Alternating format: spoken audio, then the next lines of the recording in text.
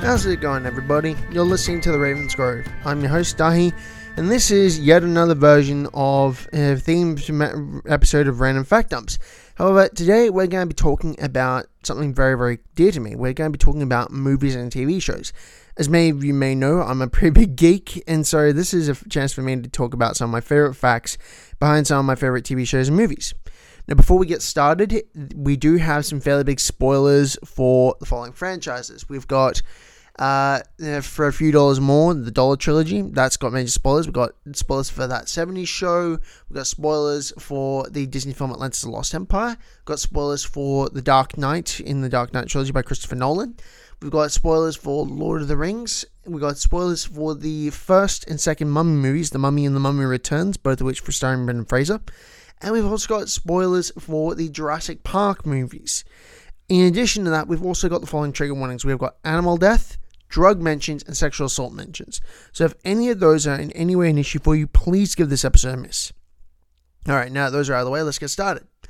So the first one I want to talk to you about is the TV show That 70s Show. Now, I grew up in the 90s. I was born in 93, and I grew up in the 90s and early 2000s. And honestly, That 70s Show is just one of those shows that you can watch just for the nostalgia and just veg out to. It is a really, it's a good show to just relax with. You know, you don't have to think too hard about it, but it's still got an engaging storyline and it's still very funny. Now, the thing is, it's got a pretty big cast. Like, there were 6 main characters, then they got the adults, and then all the guest stars. But one of the big ones that was introduced, I think, in season 2 was Tommy Chong's character of Leo. Now, if you recognize the name Tommy Chong, there's a reason for that. He's one half of the famous comedy duo Cheech and Chong, very famous for their marijuana-themed comedy. Tommy Chong is a well-spoken marijuana advocate, and he's honestly, by all accounts, he's a really, really cool guy. So he's a major, major star in the show. Like, he was Hyde's boss for a couple of seasons, and then, I think it was season 5, he disappears. And he's written off the show saying that he just left, up and left without no warning. And obviously the characters are pretty upset about that. Now the thing is, that was done for a reason. See, Tommy Chong was actually arrested. Yeah, see, during this gigantic sting operation by the US government in conjunction with the DEA, he was arrested for selling marijuana water pipes, bongs. Now, despite the fact you can actually use tobacco in a bong, which is actually why they're called water pipes, well, that was his argument in court, but Tommy Chong actually got sent to jail for about 2 years for it. And, well, that's why he was written off the show. He did not appear at all in season 6 or season 7. He came back in season 8, and for the record, he is due to come back for the spin-off That 90s Show, which is about to come out on Netflix, and as is most of the original cast. So, I'm really looking forward to that show. It looks pretty funny. And so, yeah, that's why he was written off the show. He was in jail. Now, the second one, in fact, we're going to talk about is about one of my favorite westerns of all time, For a Few Dollars More. Now, be warned, this western is not for kids. It is most definitely an adult-focused movie. It is, honestly, it's my favorite western of all time. Like, it is part of the Dollars trilogy, like The Man with No Name, Clint Eastwood, done by Sergio Leone in the 60s, classic spaghetti westerns. Now, For a Few Dollars More, in my opinion, is the best one in the trilogy, and I'm willing to bet that there are people who are listening to this who are saying, no, for The Good, the Bad, and the Ugly is the best, or A Fistful of Dollars is the best. I get that. They're all great films, but for me, For a Few Dollars More is the best one. It was the first one I saw. It's got the most iconic soundtrack to me. I love that film. Now, the thing is, what most people don't know is it's actually a pretty big film in terms of cinema history. It's got 3, not just 1, but 3 cinema firsts in that film. It has the first on-screen use of marijuana, which the bad guy El Indio uses in one memorable scene. It's got the first on-screen death of a horse, which is a crucial introductory part of one character. And it's also, and this is a sad part, it's also got the first on-screen depiction of rape. Now, obviously, I do not approve of any form of sexual assault. Like, clearly, this is one of the worst crimes a human being is capable of committing, but it's a big moment, because up until that point, if there was sexual assault, it hadn't been shown on screen. This was the first depiction of it actually on screen, and so it, as much as I abhor sexual assault in real life, it has to be said that this was a major moment in cinema history. So yeah, bit of a sad one, but that's just the way it is. Now, on a lighter note, fact number 3 is actually about one of my favorite Disney films of all time. Like I said, I grew up in the 90s and early 2000s, right in the whole Disney crazy period where they were making films like Treasure Planet, Brother Bear, Meet the Robinsons, that kind of thing. Like the really amazing quality ones before Disney went full CGI and just, in my opinion, ruined it. But my favorite Disney film of all time has got to be Atlantis: The Lost Empire. Like, it's an amazingly good film. Like, it's set in 1914. It's all about this expedition to find the lost city of Atlantis. The main character, Milo Thatcher, is voiced by Michael J. Fox. And to be honest, this was a major influence on me as a kid. I actually got a degree in archaeology at university here because that film helped inspire a lifelong love of archaeology for me. And one of the things I love about it is that Milo isn't a typical action hero. Like, he's not like John McClane or Rambo. He's not this big muscle-bound guy. He's quite skinny, like very, very skinny. He's a nerd, basically. He relies on his brains rather than his fists. And that in of itself is actually why he's probably my favorite Disney protagonist. Like, he's a genuinely smart, kind, good guy who gets caught up in this big treasure hunt for the lost city of Atlantis when he just wants to study the culture. And so he's the good guy in the film. Now, the thing about it is that I have a love of languages. I always have. I've always been, well, not to shoot my own horn here, but I'm okay. I'm pretty good at learning languages, basically. And one of the things that I really love about this film is that they actually created their own unique language for the Atlanteans in the film. And this wasn't just a few lines of dialogue. No, this was a full-on language. See, they contacted the guy who actually helped create the Klingon language for Star Trek, and he went and asked them, okay, what are the basis for these characters, like linguistically speaking? They said, the filmmaker said that they wanted it to be like that the Atlantean language is the root dialect for all major languages on the planet. So the Atlantean language is heavily based on Proto-Indo-European, which is the root language for a lot of the world's languages. Like, most European languages are based on Proto-Indo-European, as are quite a few Middle Eastern languages. Now, I'm willing to admit that there are quite a few languages in the world. In fact, the most dominant spoken language is Chinese. That's not Proto-Indo-European. Native American languages and African languages, they are not based on Proto-Indo-European. But the European languages and Middle Eastern languages, a lot of them can trace the linguistic roots back to this one language. Bear in mind, this is a language that's spoken thousands upon thousands of years ago. It is an ancient language, and so we're using our best approximation of what it sounded like. This linguist actually went and used that and created an entire language for the Atlantis film. In fact, that's one of the reasons why I love it. The sheer wealth of knowledge and detail that went in this film. In addition, fun fact for you, that if you know the comic Hellboy, or if you've seen the Hellboy films, you might know the creator of Hellboy, Mike Mignola. He's a well-known comic book writer and artist. Now, the thing is, he was actually in charge of the artistic design for Atlantis: Lost Empire, which is a 2D animated film with CGI elements.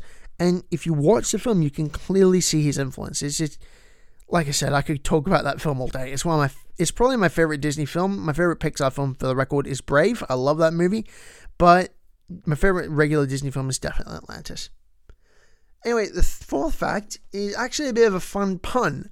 I'm going to bet that most of you listening to this will have been at least familiar with the Dark Knight trilogy by Christopher Nolan. If you haven't seen it, I would recommend giving it a try. Like, I know that superhero films aren't for everyone, and The Dark Knight is, well, it's one of the darker superhero films out there, but it's also one of the best made.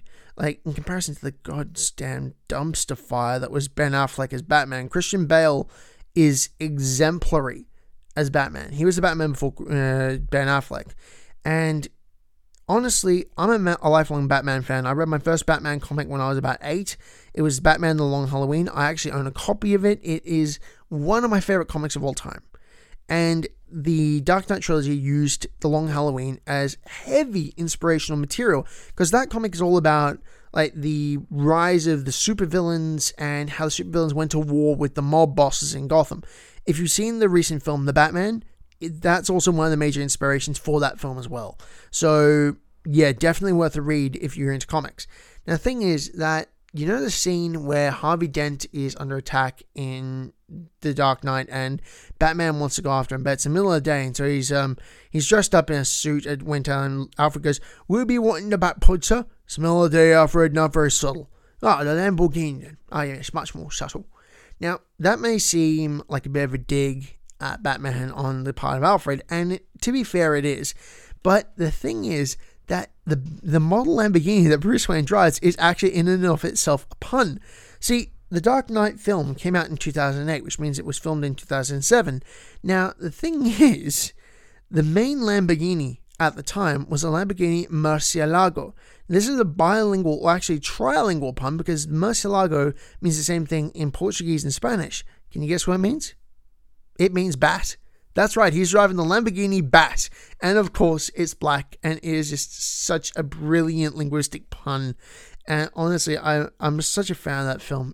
Heath Ledger's performance in that movie was truly chilling as a Joker. He poured his heart and soul in that film. The soundtrack by Hans Zimmer is unbelievable. It is an amazing piece of cinema history. Now, number 5 is also about movies. And more specifically, it's about one of my favorite film franchises of all time, the Lord of the Rings franchise. Now, say what you will about the Hobbit franchise, and I'm not ever going to talk about the Rings of Power series on Amazon Prime. I have a personal hatred of that show that bordered on pathologic, because I'm a lifelong Lord of the Rings fan. I read The Hobbit when I was 9. My dad and I read The Lord of the Rings together when I was 10. To this day, it is one of my favorite series of books and TV shows of all time. And Tolkien's work stands head and shoulders above nearly any other sci-fi and fantasy writer in the world. I mean, the only one who can come close to his level of detail is Terry Pratchett or Philip Pullman, in my opinion. Now, the thing is that in the Lord of the Rings movies, Liv Tyler, who's a very famous actress, she plays the role of Arwen, who is an elven princess and Aragorn's love interest. Now, the thing is that she has got naturally quite a high-pitched speaking voice. Like, if you look at interviews of her, she's got naturally quite a squeaky voice. And yet, in Lord of the Rings movies, she's got quite a deep voice. And that's because Liv Tyler actually deliberately lowered her voice register for the film. She didn't want to have Arwen having a whole squeaky voice, so she actually adopted this almost husky, I guess you could say, kind of a bit like Jessica Rabbit type voice, but without the inherent sexuality. And so it's really quite interesting watching that film and seeing how it was done. But if you do that, you weren't the only person who noticed a difference. You see, Steven Tyler's dad is the rock star, well, Liv Tyler's dad is the rock star Steven Tyler from Aerosmith, the frontman and lead singer. And apparently they saw Lord of the Rings together in the films. When he saw her scenes, he actually asked her, "Hey, did someone dub your voice?" Because he did not believe that was actually her doing that voice, which is kind of crazy. So, yeah, interesting fact for you. The fact number 6 is actually about the Mummy movies. Now, regardless of the Tom Cruise disaster that was the supposed Mummy movie, that was just a dumpster fire, and the third Mummy movie, Tomb of the Dragon Emperor, which we do not mention, the first 2 Mummy movies, The Mummy and The Mummy Returns, well, put it this way. As an archaeologist, they are some of the most inaccurate films on the planet. As a moviegoer and someone who likes a good action comedy, they are some of the funniest, best made action movies I've ever seen. The writer and director Stephen Sommers, he did an amazing job of it. Brendan Fraser stands alone in that film, and his chemistry with Rachel Weisz is phenomenal. The soundtrack is absolutely beyond belief. It is an amazing piece of cinema. Both of them are. I mean, they're not going to be winning any Oscars, but they certainly have won the hearts and minds of a lot of people who just want a good time with a movie. Now, the thing is that this fact is actually about how badly inaccurate they are and why they were banned in Egypt. Yeah, you heard me right. See, the first 2 Mummy movies were actually banned in Egypt for quite some years because they were so inaccurate. They painted Egyptian culture in a bad light, which, let's be honest, Egypt is one of the oldest civilizations on the planet. Like, if you're looking at sheer timeline, Egypt has got they dominate most of the world's history. Like, the pyramids were being built while mammoths were still running around in Siberia. That gives you an idea of just how old Egyptian archaeology is. Now, the thing is that the reason that the Mummy movies are so inaccurate is that they're remakes of the original 1930s horror classic, The Mummy, starring Boris Karloff. At the time, Egyptian archaeology was still well, not in its infancy, but it was still very young. I mean, Tutankhamun's tomb had been discovered in 1922. It was still very new as a science. As such, this film was sensationalizing it. It was sensationalizing the whole thing about the mummy's curse that was said to bring down Howard Carter and Lord Carnarvon. It was a big box office hit at the time. And so when Stephen Sommers decided, I'm going to remake this, he tried to keep it as close to the original as possible while updating the CGI, giving it tweaks to the storyline, that kind of thing. Now, the thing is that this means that it's not going to be accurate. It's deliberately written to be accurate to the 1930s show. It's not written to be accurate to actual Egyptian archaeology. Now, the first Mummy film was banned immediately upon release. The second one, same thing, until about, I think it was 2004, because the second Mummy film came out in 2001, right? It was in 2004 that an international group of archaeologists led by Zahi Hawass, who at the time was the head of the Egyptian Department for Antiquities, he decreed that while it was extremely inaccurate, it was harmless to Egyptian reputation overall. So you can see the Mummy movies in Egypt now, but you're not going to be popular if you do.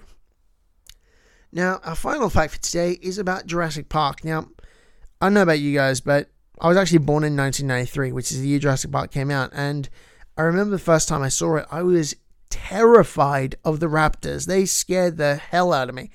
Now, the thing is that obviously the raptors in the film are extremely intelligent, and that's actually accurate to real life. Dromaeosaurids like Deinonychus, Velociraptor, they are considered to be the most intelligent of all dinosaurs based on brain compared to body size. But what you may not know is that the raptors in Jurassic Park are actually inaccurate in a very big way. They're about twice the size of a real life Velociraptor. You see, a Velociraptor in real life, Velociraptor mongoliensis, to give it its full scientific name, is maybe the size of a border collie. They are not big animals. They are quite small. They're maybe 1 meter in height, and 1 meter in length, maybe half a meter in height. Now, the raptors that you see in Jurassic Park, they are nearly 2 meters in length and 1.5 meters in height. Now, this raises a very real problem because they are not historically accurate to the paleontological record. However, and this is the big moment, right around the time Jurassic Park was released in 1993, paleontologists in the US actually discovered a new type of dromaeosaurid, a very close relative of Velociraptor called Utahraptor. The thing is, Utahraptor is actually size accurate to the Jurassic Park movies. But it is incredible because it is literally the dimensions of the ones in the Jurassic Park films, and yet at the same time, they insisted on using Velociraptor because they'd done all the dubbing, they'd done all the film prep and everything. It was always Velociraptor. The way they go around that in the film is saying that they tweaked the DNA to be with frogs and they made them bigger because they're meant to be like a theme park attraction type deal, you see? And so you can kind of explain that side of things, I guess, but it really doesn't change the fact that they're calling them Velociraptors and they're clearly just too big. Anyways, that's about all we have time for today, so folks. So thanks for listening to Ravensgrove. I've been Dahi. You've been awesome. I'll talk to you in the next episode. See ya.